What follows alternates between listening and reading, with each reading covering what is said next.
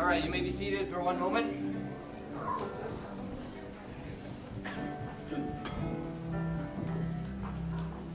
Over the last month, we've been taking just a few minutes before we continue in worship to just speak on worship a little bit. We've been talking about those things that make worship more meaningful, like making sure you walk in here leaning on your new self, not your old self, because your new self, no matter what kind of week you've been through, your new self always wants to worship God. We've talked about using your imagination in worship. Using your imagination to picture the presence of God, using your imagination to imagine some of the lyrics that you're singing as maybe you're closing your eyes. We've talked about making sure you stay engaged in worship and you try to put away distractions. We've talked about taking those moments when there's no words on the screen and then the band is just playing, to take those moments to sing your own song, to give your own words to God, and to take those times to pray.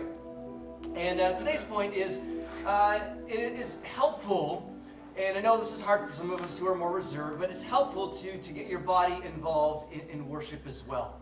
All through the scripture, when the scriptures talk about worship, often it talks about things like kneeling down or dancing or raising hands or clapping hands. And that's helpful because the Bible says don't just be hearers of the word, but be doers of the word. And sometimes it can be very subtle, just in a song, if you know the chorus, just to even close your eyes, and it's getting your body involved. And maybe it makes it more worshipful. It may even just be taking a hand and even putting it like this. Sometimes I'll just put my hand on my heart. Sometimes I'll raise my hand. But to try something with your body, and maybe I challenge you today just to do one thing. Maybe it's just to close your eyes for a moment. Maybe it's going to be to just raise your hand, to put your hand on your heart. But it makes worship more meaningful because you're not just hearing the word, but you're actually doing it. And so God, we ask as we continue to worship, that you help us to be fully engaged. You'd help us to live our new self. God, we want to worship you. Our spirit wants to worship you. And so God, here we go. In Jesus' name, amen. All right, over the next 3 weeks, we are going to talk on 6 keys to a healthy marriage. And if you're here and you're not married, don't check out, because you can easily just change this to 6 keys to a healthy relationship. All of these keys that we're going to talk about, they apply to any at least most relationships anyways. Today we're going to look at heart work and forgiveness. Marriage, if you look at Canadian statistics, it says about 40% of marriages in Canada, first-time marriages, will end in divorce. The divorce rate for second time around or third time around is higher. So we know just from statistics that marriage isn't easy. If you're married, you know that. If you look around and see marriage, you just realize that marriage is not always easy. And even with those 60% of people who stay together, some of those marriages aren't happy marriages. Sometimes those marriages, even though they stay together, couples will just end up kind of living like roommates, or they will just constantly, banter back and forth, but just still stay together, and they're not happy marriages. Statistics also tell us that more and more marriages, the ones that do stay together, are actually more and more unhappy in this world we're in. And the sad thing is, out of all those marriages that are in trouble, less than 10% of marriages will actually, the couples will actually reach out for help. And there's tons of help available if you're here and you find your marriage struggling. But the reality is, if you're married, you want your marriage to go well. I mean, I've done a ton of weddings, and I've never sat down with any kind of couple, and I've never heard them say, we just can't wait to get divorced. Maybe we just can't wait till things get really hard and we start screaming at each other and yelling our heads up. We just can't wait for that. No, it's always, we're so in love. We're so happily ever after. It's just going to be wonderful. I mean, if you're married, you want your marriage to thrive. And if you're not married, you want other marriages around you to thrive. And that's a good thing. It's awesome that you are saying, I want my marriage to thrive. But the other good news is that God wants your marriage to thrive as well. That's right. God is always pro-reconciliation. He is pro-people getting along and loving each other. And so you have 2 people rooting for you. Well, 3 if you're married. You have God rooting for you and you and your spouse rooting for you. So that's good news. Amen. And it's why it's important to be praying for our marriages. We looked at this a few weeks ago in John. It says, this is the confidence we have in approaching God, that if we ask anything according to his will, he hears us. And if we know that he hears us, whatever we ask, we know that we have what we ask of him. In other words, we talked about when you're praying in line with God's will, there's an answer coming. And we know God's will is for marriages to thrive. So be praying for your marriage. Be praying and constantly covering your marriage in prayer, because there's one thing that we know as believers, that not only we as broken people make marriage hard, but that we also have an enemy. There are evil spiritual beings who are at work wanting to destroy our marriage as well. As it says in 1 Peter, to stay alert, to watch out for your great enemy, the devil. He prowls around like a roaring lion looking for someone to devour. And because he is all about killing and stealing and destroying, he's wanting to destroy marriage. He's wanting to wreck marriage. It tells us, science tells us, that having loving relationships result in greater health, greater wealth, greater resilience, faster recovery from illness, greater longevity, and more successful children. That a strong marriage has a ton of benefits. And you know that Satan is against all these things. He doesn't want you to be healthy, wealthy, resilient. He wants you to be sick. He wants you to die young and have crazy kids. And so he's working against you, right? So be praying for your marriage. Now that's not one of the 6 keys. But prayer is just to be an overarching theme of all these six keys. Now, what happened to marriage? What went wrong? We know in the beginning that God created marriage, and he created it to be beautiful. In Genesis 1, it says God created mankind in his own image. In the image of God, he created them, male and female, he created them. God blessed them and said, be fruitful and increase in number. Fill the earth and subdue it. Rule over the fish in the sea and the birds in the sky and over every living creature that moves on the ground. So originally we see that Adam and Eve, the male and female, were created to rule together. They were to rule and reign, to walk side by side. Not one was to be above the other and pushing the other down or leading the other. They were to be co-leaders, co-reigning, working together. Both were to rule over the fish of the sea and the birds of the air. But not only that, they were to be one.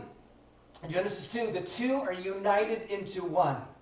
Now the man and his wife were both naked, but they felt no shame. And so this original creation of marriage is these two people ruling and reigning together, but they're also naked and there's no shame. There's complete vulnerability. There's no hiding. There's no shame. There's this amazing oneness. And this is what God's ideal of marriage is. That this oneness would be so beautiful that a couple could be completely naked in not just physically, but emotionally, and be vulnerable, and that there be no shame. But that didn't last. Because we know that Adam and Eve ate of the tree of the knowledge of good and evil. And you might say, well, what's wrong with eating of the tree of knowledge of good and evil? Well, the idea that the tree of the knowledge of good and evil is symbolic for deciding what is right and wrong without God. That I'm going to decide what is good and what is evil, and I don't need you, God. I'm going to decide on my own. And whenever we pull away from God, things go downhill. And marriage goes downhill. It says that she took some and ate it. She also gave some to her husband who was with her. A lot of people miss that. Adam was right there along with Eve, who was with her, and he ate it. Then the eyes of both of them were opened, and they realized they were naked, so they sewed fig leaves together and made coverings for them. All of a sudden, Adam and Eve realized, I'm naked. And so they cover themselves, and all of a sudden, instead of being naked and there's no shame, all of a sudden they realize they're naked and they're full of shame. And ever since the fall, couples will always have a tendency to want to hide from each other, to not be completely vulnerable, to cover up things in their life, and the oneness is broken. And then not only were they, in essence, separated from each other, but separated from God. Then the man and his wife heard the sound of the Lord God as he was walking in the garden in the cool of the day. And they hid from the Lord God among the trees of the garden. But the Lord called to the man, where are you? And by the way, God is always calling to us. Where are you? Because God, being a loving being, always wants to fill us with his grace and love. And so he's always calling us near to himself. But we see that Adam answered, I heard you in the garden, and I was afraid because I was naked, so I hid. And so no longer is he walking in this vulnerable relationship with God. He has hidden himself as well. And all of this, broken relationships with each other and with God, really, really affects marriage in a negative way. In fact, you can check out my super cool PowerPoint art. I mean, you can picture each of us with a fuel tank, if you will. This fuel tank is, when it's full, you feel very satisfied, you're excited about life, you just want to love on to each other. And the way God designed it would be that we would be walking in a beautiful relationship with God, because God is so full to overflowing that he would flow onto us and our tanks would be full. I mean, Jesus said, I've come to give you life, and life to the fullest, if you will, to fill up the tank in your life so that you might just have something to overflow onto others. And this is what they call the perfect love triangle, if you will, within marriage, a husband and wife and God in the midst, where God is filling our tank, and then that overflow in our life flows onto our spouse. But the problem is, as soon as we're cut off from God, our tanks begin to get empty. Now, we'll always want to fill our tank, because it sucks having an empty tank. We will look to things like our job or money or anything else that might fill up our tank, but we know all those things eventually just don't fully satisfy. And what we also do is we say, hey wife, my tank is empty, fill me up. Hey husband, my tank is, fill me up, meet my needs, you got to fill up my tank. But the problem is, both the husband and wife, their tanks are empty. They don't have a lot to give. And so then the relationship between husband and wife goes downhill. And the answer, of course, is to really have a rich, vibrant relationship with God where you are giving and receiving love with God. One of the best things you can do for your spouse is to have a rich, vibrant love relationship with God. Because when you have a rich, vibrant love relationship with God, your tank in life tends to be filled. To the place where you just want to overflow and serve and give and love from your spouse. But if you're disconnected from God, you will try to get your tank filled. Sadly, right, you need to fix all my needs, wife or husband, and you try to go get your needs filled with work and all those money, and they just disappoint in the end. So one of the best things you can do for your spouse is just love on God, be connected with God, walk with God, and pray for your marriage. Now we're going to cover two keys. Those are kind of keys, I guess, but overarching themes today, and we'll try to be brief. The first is hard work. Because of our disconnection with God and the fall of man, every single human that is born has brokenness. And the funny thing about marriage is, kind of in the world of romanticism, we look at marriage and we just think, you know, I need to find that perfect person, and when I find that perfect person, they're going to be perfect. But you quickly find out they're really not perfect, because we're all broken. And every marriage issue comes actually out of this brokenness. In fact, I have two friends of mine who run Family Life Canada, and they travel all over North America doing marriage seminars. And they will say every marriage issue comes down to two things: selfishness and brokenness. And really, selfishness often comes out of brokenness. Yes. And because we are broken, it really, really affects marriage negatively. Jesus said in Matthew, the words you speak come from the heart. That's what defiles you. For from the heart come evil thoughts, murder, adultery, all sexual immorality, theft, lying, and slander. Jesus says that the things that affect marriage come from our heart. Or as it says in Proverbs, above all else, guard your heart, for everything you do flows from it. Again, we all have broken hearts. We're all broken in certain ways, and it's from our heart that come all those things that mess marriage up. It comes from our own hearts. Everything you do flows from your heart, and that is your inner being. And we need to recognize that, because what we will tend to do sometimes in marriage, and I've done enough counseling to know, is that sometimes we will always want to blame it on external circumstances. The reason my marriage is so horrible is because of our money issues.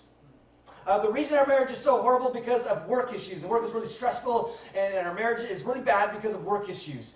Or it's because of our crazy kids that our marriage is bad, or because of a health issue our marriage is bad. Now, Granted, those things can make marriage harder.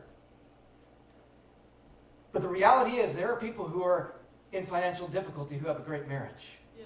There are people who are dealing with drastic ill health in their marriage, and their marriage is strong.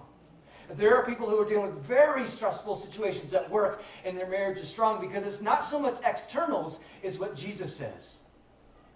Everything you do flows from your heart.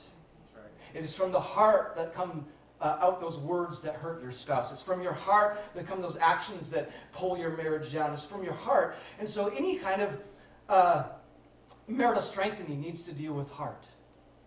That we do have a broken heart, and you're married to a person who has brokenness in their heart, and so it requires heart work. Good marriages are built when two people are willing to do heart work. It is like a guy on crutches. If you've ever had crutches or a broken leg, you realize that you can't run very well. You can't run a marathon. You're limited in what you're able to do because you have a broken leg and you have crutches. You can never thrive in life because you have crutches. But what needs to happen is that leg needs to be healed. And once your leg is healed, you can run once again. And it's the same with us. We all have brokenness inside. And that brokenness will always come out into our marriage, and it causes our marriage not to thrive. And so you got to allow that to heal. Because the reality is, if you don't deal with your brokenness, it will always come out and deal with your marriage negatively. If you don't deal with your brokenness, it will always come out and deal with your marriage negatively. And there are couples who have been together for years and years and years and years and years, struggling for years and years and years and years and years because they've never been willing to look within and actually fix the brokenness within. And so we need to do heart work. Dr. James Gottman, some of you know him. He is probably the most famous marriage researcher. He's been around for a long time, but he has researched over 40,000 marriages. And some of them he's followed for over 20 years. And he knows couples so well because of his research that he can look at a couple and how they interact, and he can actually predict to a 93% accuracy whether that couple is going to stay married or divorce. 93% accurate. He can look at a couple and how they're interacting. With 93% accuracy, he can say that couple's not going to make it. Now, what's the issue here? He'll list some certain things, but there are four big things that he talks about, and he calls them the four horsemen of the apocalypse. Right? We know that from Revelation chapter 6, these four horsemen that come to basically wipe out humanity and wipe out the earth. He calls these the four horsemen of the apocalypse. He says if you see these in a marriage, you know that marriage is in trouble. And the more you see these in the marriage, the more chance that marriage is going to end up in divorce. And the four of them are criticism, contempt, defensiveness, and stonewalling. That's where you become a stone and you avoid conflict and you just kind of remove yourself from the marriage. So we're going to look at these four briefly. Try to be brief. Criticism, which is verbally attacking the personality or character of your spouse. Some examples: you never care about me at all you care about yourself, or you never do anything right. It's usually in the form of you never, you always. It's usually exaggeration. It's attacking their personality, attacking their character. It's taking an issue between you, and you basically shove it down your spouse's throat and say the problem actually is you. Criticism. Sometimes you hear this. A spouse just constantly criticizing their partner. Sometimes right in the presence of the other spouse, or you're hanging out and your friend is constantly dumping criticism on you about their spouse. My spouse is horrible, he doesn't do this, and he doesn't do this, and this is wrong, and if you just fix that, or she just did that, then everything will be great. Just a lot of criticism, and it's really, really dangerous for your marriage. The Bible tells us, do not let any unwholesome talk come out of your mouths, but only what is helpful for building others up according to their needs, that it may benefit those who listen. And criticism doesn't benefit. And the reason we criticize our spouse is because we want to teach them something in a nasty way, and hopefully they will change so that our marriage will be better and that connection will actually happen. But when you criticize, you're actually just pushing your spouse farther away. So the very thing you want, which is connection, is actually pushed farther away. Don't allow criticism to flow out of your mouth. Don't criticize your spouse in front of your friends or your roommates or other people. Don't criticize your spouse. Now you might be saying, well, I got this issue and I need to deal with this issue. Well, the right way to fix it is not criticism. It's not the right way. The right way is to do what is helpful for building up others according to their needs. And the answer is to learn how to actually discuss an issue in a kingdom manner. And it's possible. Because the old is gone, the new is you, you have a new self. You actually should be able to have a mature conversation with your spouse. And again, just stay away from these kind of words that you always and you're never there for me. It's far much better to use like, you know, your criticism is, you're never there for me. Probably better to say something like, you know, I really needed you in that moment. And that opens dialogue. So criticism is not a good one. The second one is defensiveness. And this is self-protection through blaming your spouse. In other words, the problem's not me, it's you. If you just were better and didn't do that or fixed yourself, my marriage would be fine, because after all, it's not me, it's you. You're the problem.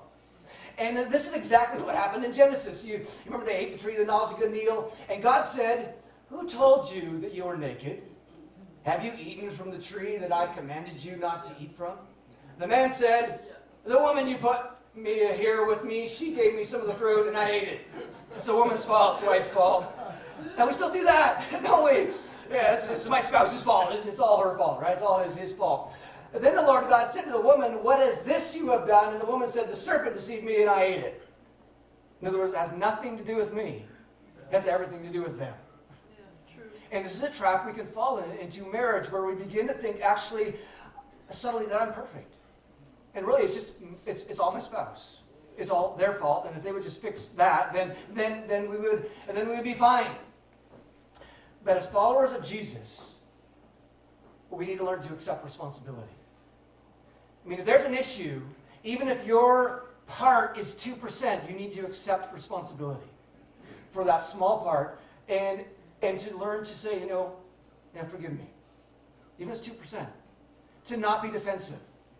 Because if your spouse does have a criticism for you, you know, often it's exaggerated, but often people criticize based on some little truth in there, and you need to learn to accept that. To say, you know, I'm a broken person, you know, would you forgive me? To learn to apologize. And also, on the other hand, if someone is defensive towards you or critical towards you, Proverbs 15 says, a gentle answer deflects anger, but harsh words make tempers flare. Critical word goes towards you from your spouse, you have a choice. Do you want to get in a temper spiral? Well, your spouse is critical towards you. You can stop it right there. A gentle answer turns away wrath.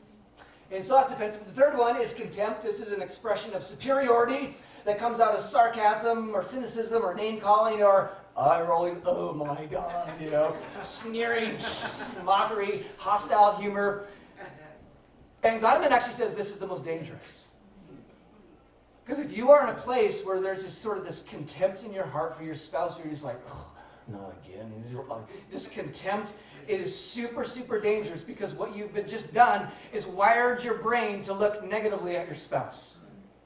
And so everything you see in them becomes negative rather than positive, and it just becomes a downhill spiral. It's actually the worst one. And so if you're in a place of contempt, that's got to be turned around. And one of the ways he suggests turning that around is through thanksgiving. Give thanks in all circumstances, for this is God's will for you in Christ Jesus. You see, your brain wires depending on how you think.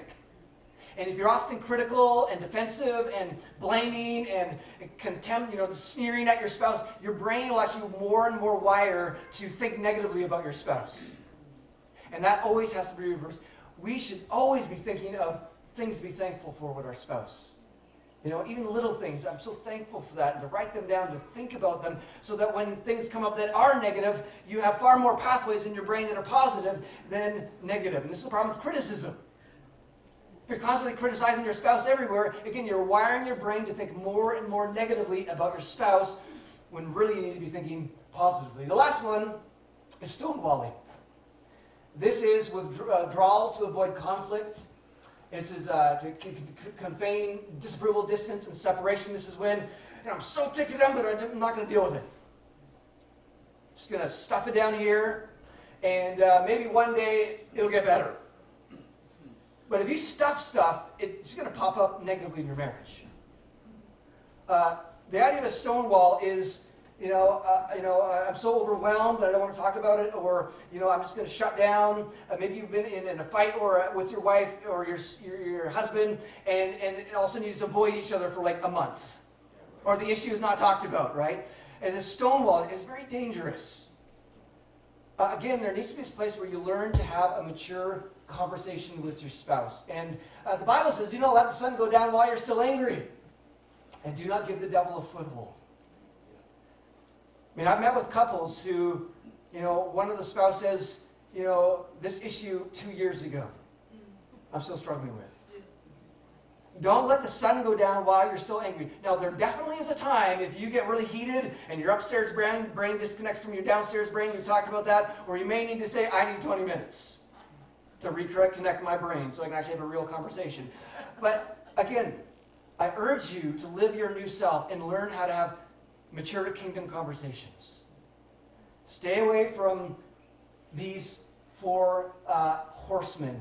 Criticism, contempt, defensiveness, stonewalling. Now, if you're here and you're like, man, I just really want to ruin my marriage. I just want to have the most miserable marriage ever. You just got to do these things. Just start criticizing your spouse all the time. Just mock them and just blame it all on them and just stonewall. Become a stone. Don't open up your heart and just don't be vulnerable at all, and it'll ruin your marriage. But if you want a great marriage, then let these things be shut down in your life. All of these things are like, and I like the picture of a boat. Say you and your spouse are out in a boat in the middle of the ocean and it starts to sink. Doing these things like criticism and blaming is basically looking at your spouse and saying, your side of the boat is sinking. Your side of the boat is sinking. Better do something. You're in the boat together. Right?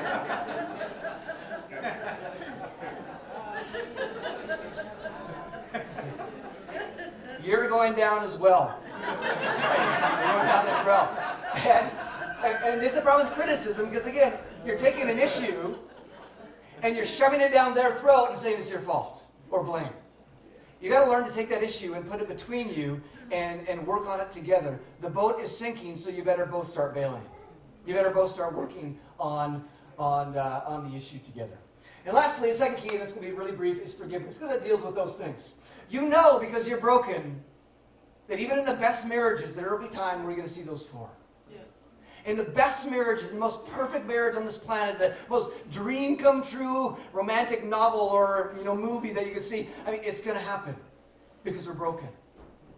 And it's good to know and just be aware, my spouse is going to make mistakes. And to be aware that you're going to need to forgive, because a happy marriage is the union of 2 forgivers. And I find this principle, let me just read the study actually. It says, recent studies have shown that forgiveness is an essential component of successful romantic relationships. In fact, the capacity to seek and grant forgiveness is one of the most significant factors contributing to marital satisfaction and a lifetime of love.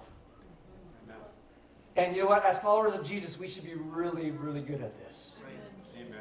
Because our leader and the one we follow stood on a cross and said, Father, forgive them for they don't know what they're doing.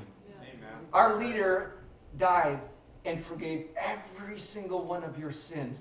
And because we call ourselves disciples, that means we are followers of Jesus. We should be good at this and growing in this and be really good at forgiveness. In fact, I think all of us, and this is really helpful, I find helpful in marriage, is, the ready position in sports, tennis or squash or whatever, you're ready to move. That ball comes, you're ready to go this way, or up, and you're ready to go.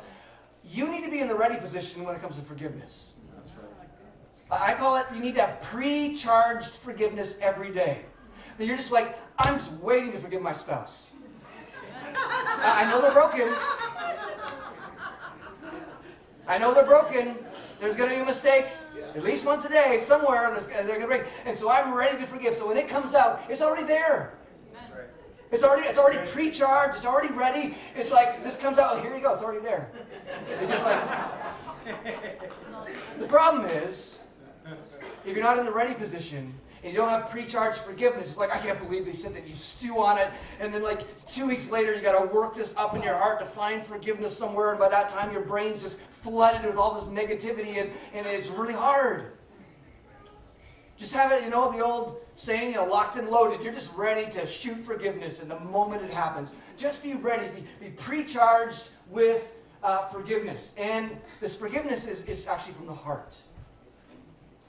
And sometimes we say, well, I forgive my spouse. That's not forgiveness. The Bible says you actually need to forgive them from your heart. This is where you completely let them go. You set them absolutely free. There's no desire for them to get back at them. There's no desire to blame or to be offensive or critical. You just let them go. And so to walk in your marriage with this pre-charged forgiveness, which should flood them all. All right, we should be done. Let me just read this over as a declaration over us as the church. Since God chose you to be the holy people he loves, you must clothe yourself with tender-hearted mercy, kindness, humility, gentleness, and patience. Make allowance for each other's faults and forgive anyone who offends you. Remember, the Lord forgave you, so you must forgive others. Above all, clothe yourself with love, which binds us all together in perfect harmony. And let the peace that comes from Christ rule in your hearts. For as members of one body, you are called to live in peace, and always be thankful. Let the message about Christ in all its richness fill your lives. God, we pray this over our marriages. God, we pray by the power of your Holy Spirit that you would just keep us from any criticism, any contempt, any defensiveness, any stonewalling, God, in our marriages. God, you have said we are new creations. The old is gone, the new has come. God, I pray we would push away those old habits and we live into that new kingdom self that you have given us. God, I pray you would give us just pre-charged forgiveness for our marriages. God, that we would just be ready each and every day to release forgiveness whenever we can, because we just want to forgive because you've forgiven us so much. God, I pray for power and grace over our marriages. I pray for those marriages in this room that are struggling. God, that you would just miraculously do heart transformation. God, I pray for our brokenness. God, that we would not stuff our brokenness, that we would gently bring that up and allow ourselves to deal with it with you and with others. So God, we pray blessing on all of our relationships here. In Jesus' name, amen. Amen.